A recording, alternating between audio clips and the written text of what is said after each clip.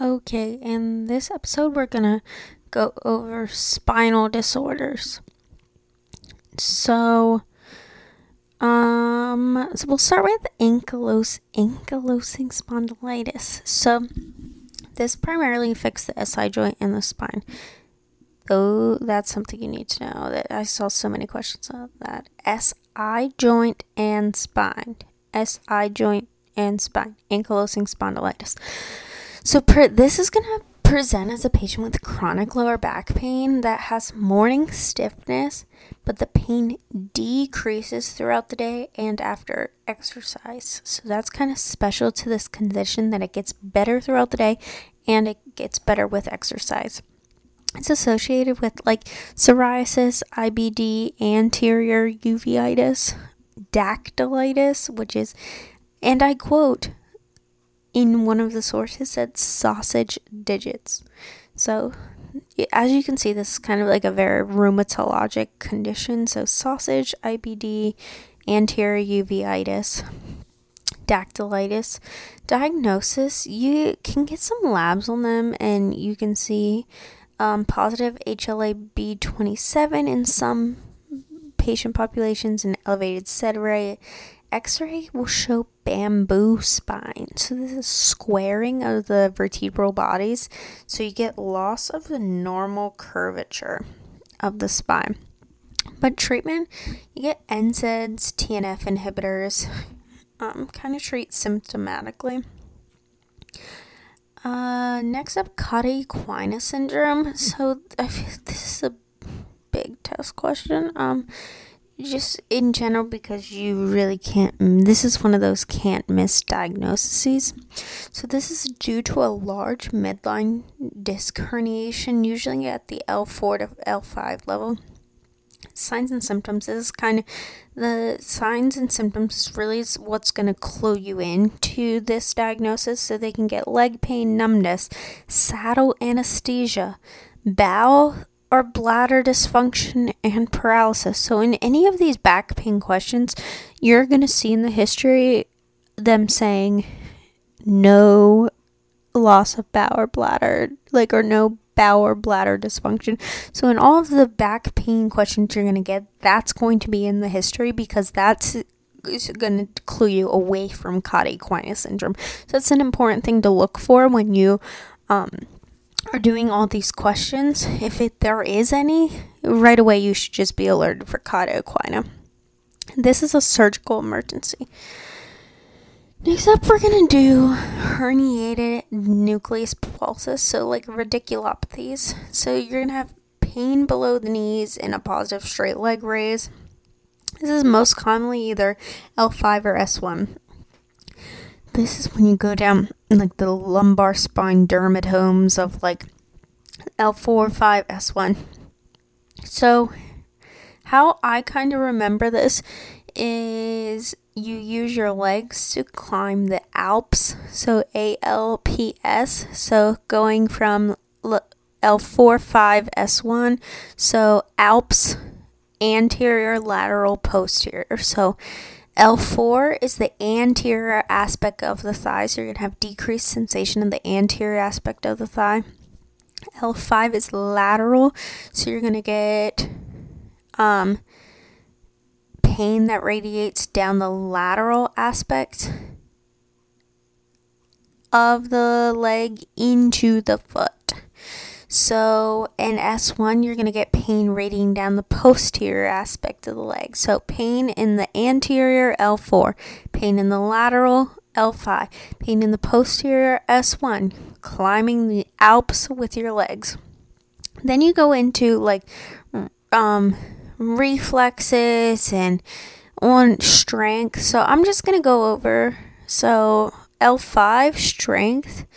You can get reduced dorsiflexion, toe extension, foot inversion, foot eversion. Reflexes are normal with L5. S1 is where you can get that ankle reflex lost. So yeah. And S1 is where you get the reduced strength of plantar flexion. So that's kind of how I try to differentiate these in my mind. So L5, I think dorsiflexion. S1, I think plantar flexion. S1, you also get the loss of the ankle, which are kind of like the big test questions that I've seen thus far. So then cervical radiculopathy. There's so much. I really don't think there's much that I'll go over like the general location. So C5, you're like up in the upper shoulder area, not really rating down the arm. C6, you're going to get the thumb involvement, like mostly your thumb. C7, now you're really into the middle finger, and C8 is pinky. So kind of C5, shoulder, C6, 7, 8. So 6 is thumb, 7 is middle finger, 8 is pinky finger. And that's really all I'm going to say about that. There's so many other tests and where weakness is. I don't know. I'm really not about learning all of those, thus I might just read through them once or twice, but I'm not going to spend too much time on that. Next up, kyphosis. So kyphosis is a curvature of the spine measuring 50 degrees or greater on an x-ray. So this is convex or humpback curvature. So these are your like old ladies that have those big humps on their backs and they're all bent over. There's 3 different types. So one is postural kyphosis, and this is the result of poor posture. This is the most common in like young females, especially those with large breasts. You get that postural kyphosis. Another type is the Scheuermann's. I don't know. Scheuermann apostrophe S. Scheuermann's. I don't know. This is present in childhood and most common in boys. It's due to anterior wedging. I'll just know that term. And then you have congenital. So this is during fetal development. Diagnosis, you're going to get an x-ray standing and lateral. You get physical therapy. On the treatment physical therapy, if it's greater than 60 degrees, you're going to get a Milwaukee brace. And I did have a few questions on that. So greater than 60 degrees, Milwaukee brace. Lower back pain. So lower back pain in general, the most common causes are prolapsed intervertebral discs and lower back strain, so just like a muscular strain. But it's important that you check for red flags in their history. So some red flags of lower back pain is fever, weight loss, morning stiffness, steroid history, or trauma, cancer, saddle anesthesia, loss of anal sphincter tone, motor weakness. And if you have any of these things, they warrant an emergent x-ray. So things that we're trying to kind of rule out, so like differentials, we said cauda equina, like you're ruling out like a spinal abscess, you're ruling out cancer, things like that. So treatment, short-term rest with support under the knees and neck. And we're saying very short-term, in like 2 to 3 days. And NSAIDs. So next up is general scoliosis. So this is a lateral curvature of the spine with a Cobb angle of 10 degrees or more. They love pointing out the Cobb angle of 10 degrees. I should look up where that name comes from because I don't know. I just don't like it. So a patient is asked to flex. So how we the Adams test is kind of what we do on our peds, what we did on our peds rotation to kind of check for scoliosis. So the patient is asked to bend forward and you're going to look at the scapula height. So that's known as the Adams test.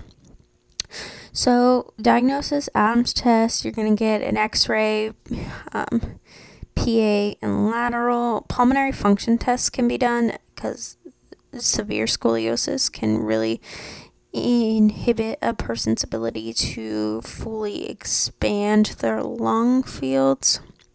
Treatment greater than 20 degrees, you're just going to send them in for an ortho consult so that they can be followed more closely. If it's greater than 40 degrees, they need surgery. So scoliosis, known as Cobb angle, we look at the scapula height, which is known as the Adams test. Greater than 20 degrees, you're going to send them to ortho. Greater than 40 degrees, they need surgery.